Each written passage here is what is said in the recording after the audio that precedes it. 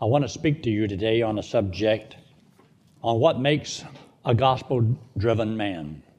I wrote a whole book on it. The book's called The Gospel-Driven Man.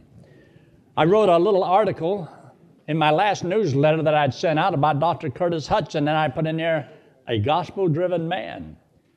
I got the Sword of the Lord this week, and I opened it up and read it, and then lo and behold, that article was in the Sword of the Lord. And it goes all over the world.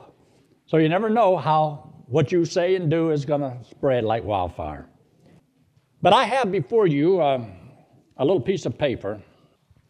It's part one.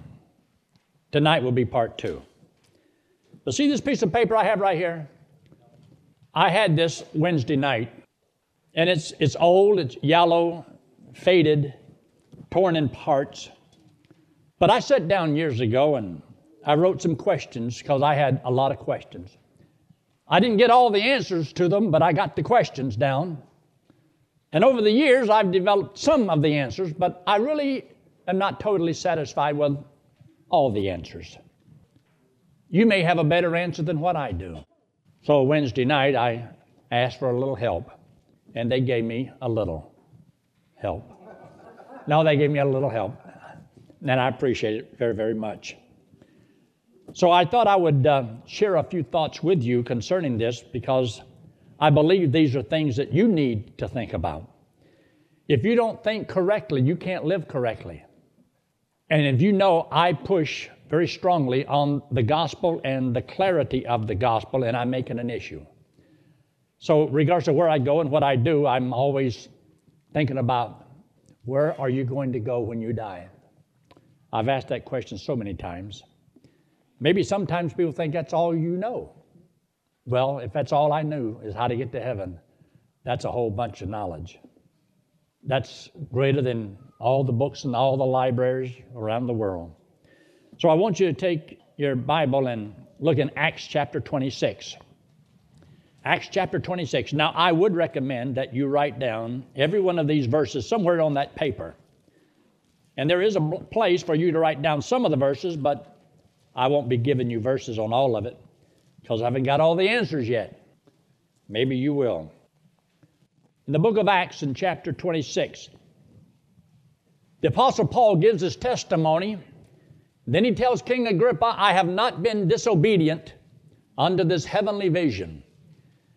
Paul had a vision that he got from God in heaven, and God told him that I want you to go and preach the gospel.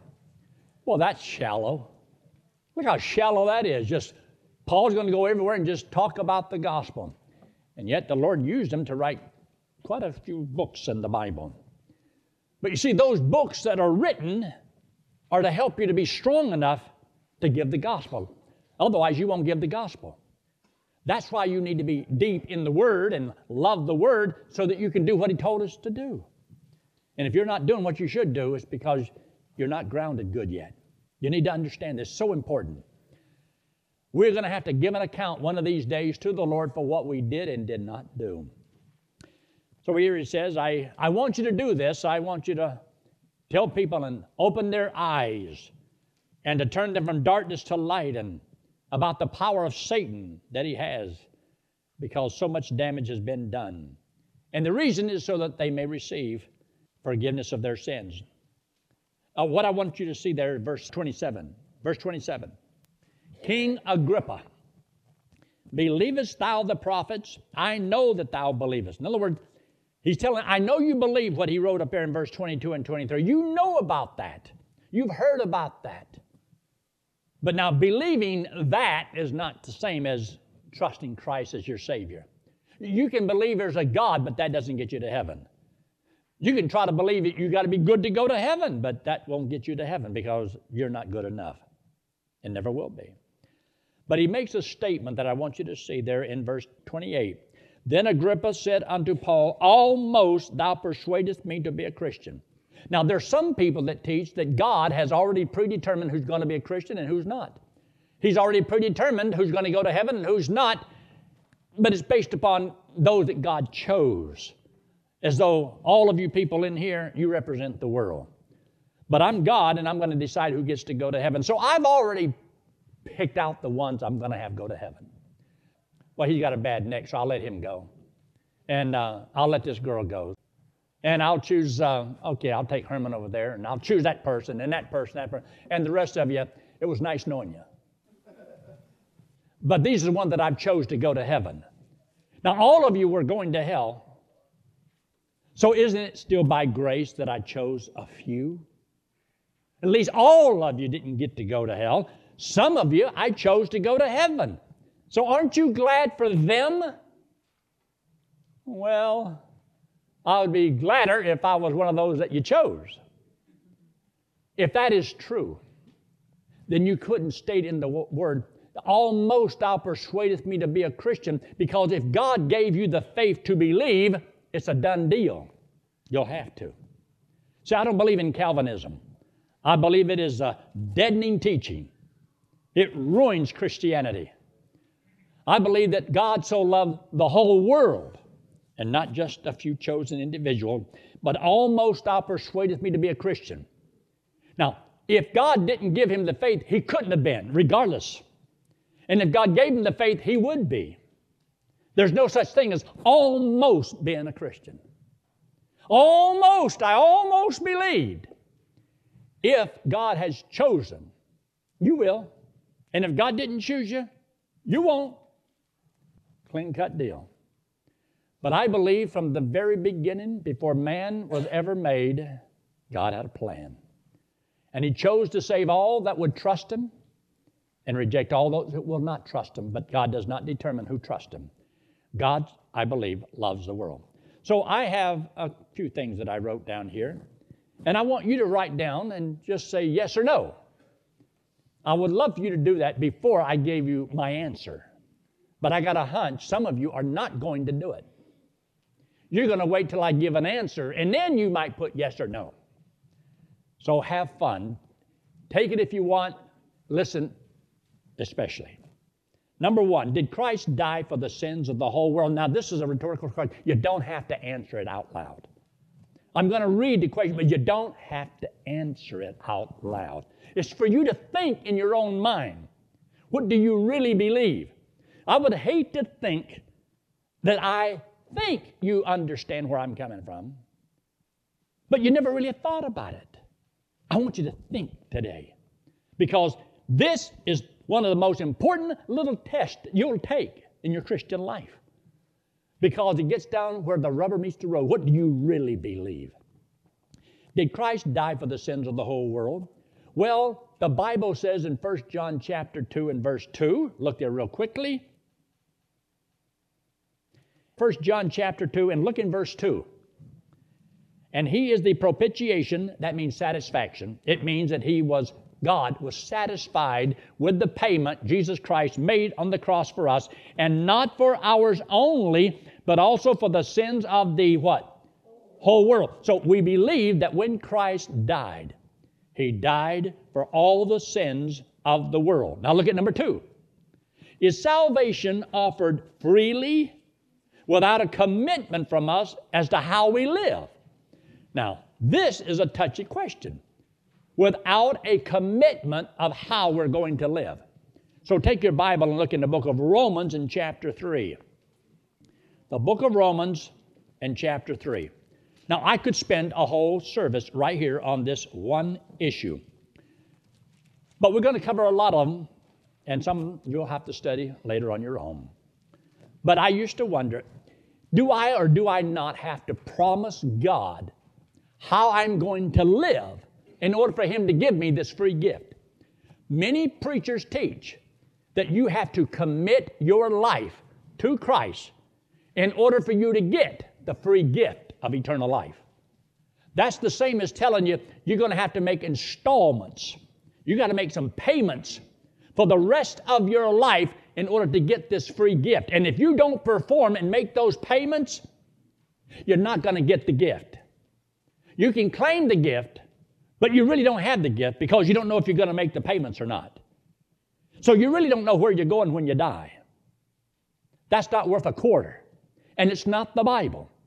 There isn't any verse that talks about committing your life, how you're going to live in order to get this free gift. Look what he says in Romans chapter 3 and verse 24. Verse 24.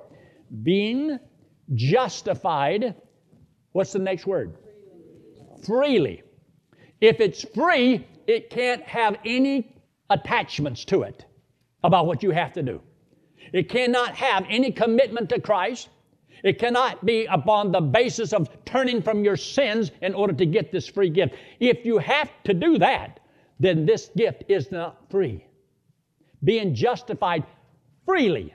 If I'm justified now, then nothing after that can change this. So I don't have to perform. I don't have to stop anything, start anything. I've been justified freely. It's a done deal, already done. Look in verse 28 while you're right there, where it says, therefore we conclude that a man is justified by faith without any commitments of how he's going to live. You see, that's what that says? It's Yankee phraseology. But that's what it says. Without any works, without keeping the law, without doing anything. No man has to commit how he's going to live in order to get this free gift. So is that important? Yes, that's important to know. Does everybody believe that? No, everybody doesn't believe that. Because they think if I don't live it, then I must not have it. No, God didn't say you had to promise to live it in order to get it. And once you have it, you can't lose it. Number 3, was or is it possible for every man to be saved? Now this is a touchy one. Was or is it possible for every man to be saved? So I want you to take your Bible, look in 1 John chapter 4. 1 John and chapter 4. And notice in verse 14. In verse 14 it says, and we have seen and do testify that the Father sent the Son to be the Savior of the world. Now, you can read that several ways. One is, there's the world, and the Son was sent to save some out of the world. All right? But I believe that the Father sent the Son to be the Savior of everybody in the world, so that everybody in the world could be saved. Therefore, I believe that when Christ sent the Son, He died on the cross to pay for the sins of the whole world. Every person, because it was the will of God the Father to save everybody in the world. From the first man to the last man, it is the will of God everyone be saved. But nobody would be saved against their will. But it is the will of God that no one should perish. But see, that's what I believe. Therefore, I believe I could witness to anybody, anywhere, anytime. And a lot of people don't believe that. But I do believe that. That's been pushing and motivating me to serve the Lord for 54 years. Now, I want you to take your Bible, look in John chapter 4. The Gospel of John in chapter 4. John chapter 4, Jesus had been talking to this woman at the well. She'd been married 5 times and was living with a man that wasn't her husband at this time. Well, the disciples had gone into town to get something from Burger King. Jesus went to the well and talked to her, and they came back and said, have you had anything to eat? He said, oh, I got meat to eat you know not of. In other words, that which really satisfies is telling somebody how to have eternal life. That's what Christians are supposed to feed upon. Feed upon winning lost people. It is so satisfying. That's why so many Christians, you can read your Bible, go to church, study, pray, do all those things, and still not be satisfied. There's nothing that satisfies like talking to somebody and have them trust Christ as their Savior. You'll be surprised how it makes you feel because you know, God used me. A person's destiny has been changed. That's the reason you study, and that's the reason you pray, and that's the reason you go to church. That's the reason you do all you can so you can stay strong enough to tell somebody the most simplest story in all the world. And many people have robbed themselves of the greatest joy, the greatest blessing, because ain't nobody going to make me do anything. No, they're not. And nobody can. Nobody can make you witness. Nobody can make you share. Nobody can make you, when you leave back there, make sure you got some tracts in your pocket because If I lived in Wild West days, I wouldn't go outside without my 6 gun. I'd be undressed. I believe a man not fit to go outside until he got tracks on him. That's why I can't even wear a shirt that doesn't have a pocket. So for all these years, I have to make sure that my shirt has pockets on them. Or you make sure you got them someplace in you. Otherwise, you're not prepared. You might get a chance to talk to somebody who don't even have a track. Don't have a track? You say, well, it's because of what I believe. But if you don't believe that, see, it makes a difference in your life. It'll make a difference. So he says here in John chapter 4, look there at verse 42. And said unto the woman, now we believe. Now we believe. John 4:42. Now we believe, not because of thy saying, for we have heard him ourselves and know that this is indeed the Christ, the Savior of the world. He came to save the whole world, not most of the world, not just an elect few. He came to save everybody. That's why Christ came. That's why he died, to pay for the sins of every individual. But only those who trust him will be saved.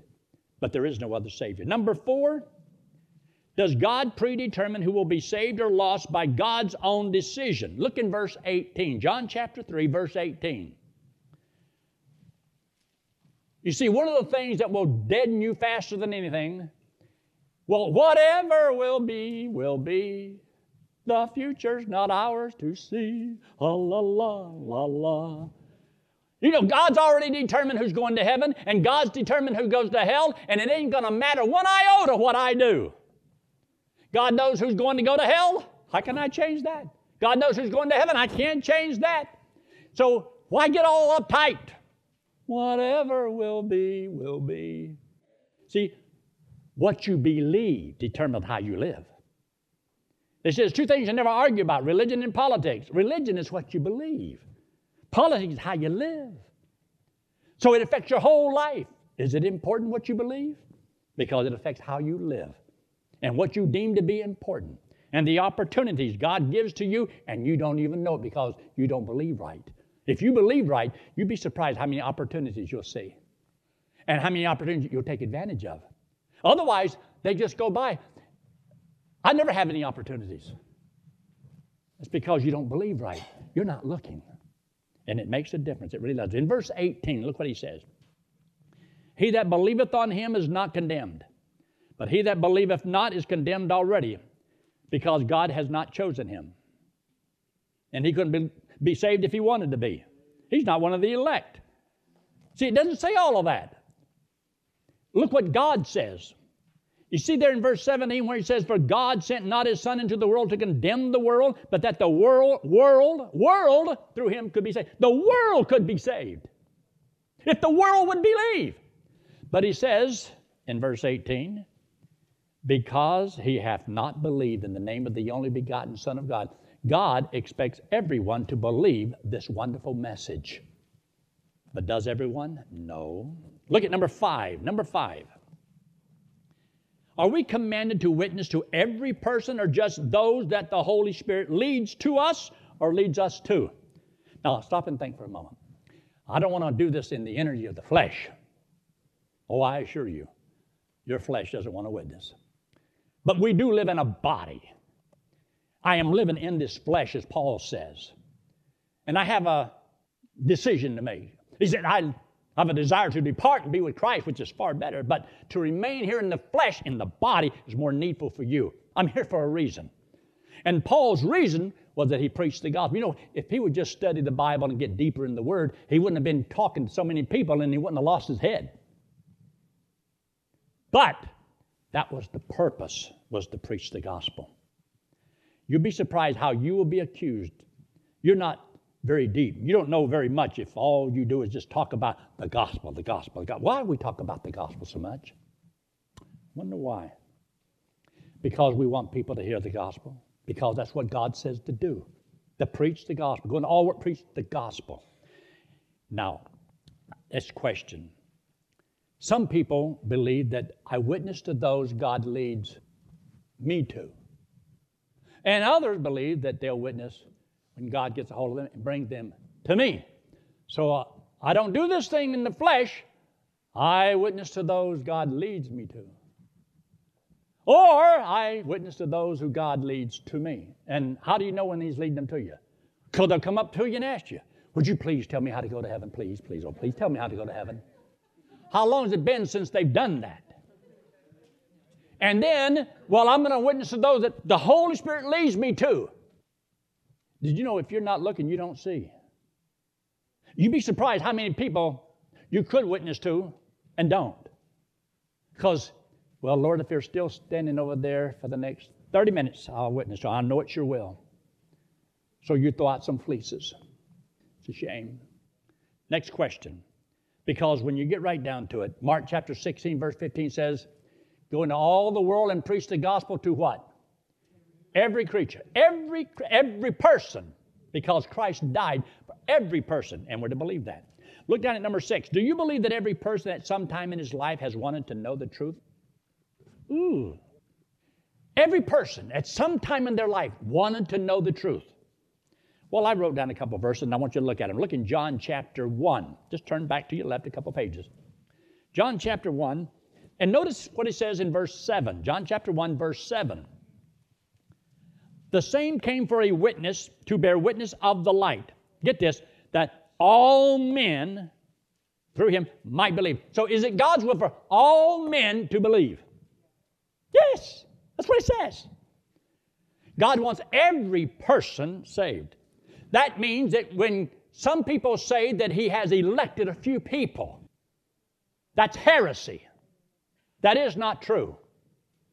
God so loved the world, paid for the sins of everybody, and yet you'll have guys teaching they're trash, and that's exactly what it is. It's trash. It's not Bible. And saying that God has chosen just a few people out of the many, and then still call it all by grace. Well, if it's done because it wants to have by grace, and God wants some trophies of grace, wouldn't it be still grace if He'd have chose all of them? Why couldn't He have just chose everybody then? Well, only one that can be saved is the one God gave faith to. Well, why didn't He just give it to all of them? Faith cometh by what? Hearing. Not because of some special gift that God gave to you and override your will. No, that is not true. But anyways, you see this verse here in verse 9. That was the true light which lighteth. Now, underline these two words. I didn't put it in the Bible. Every man that cometh into the world.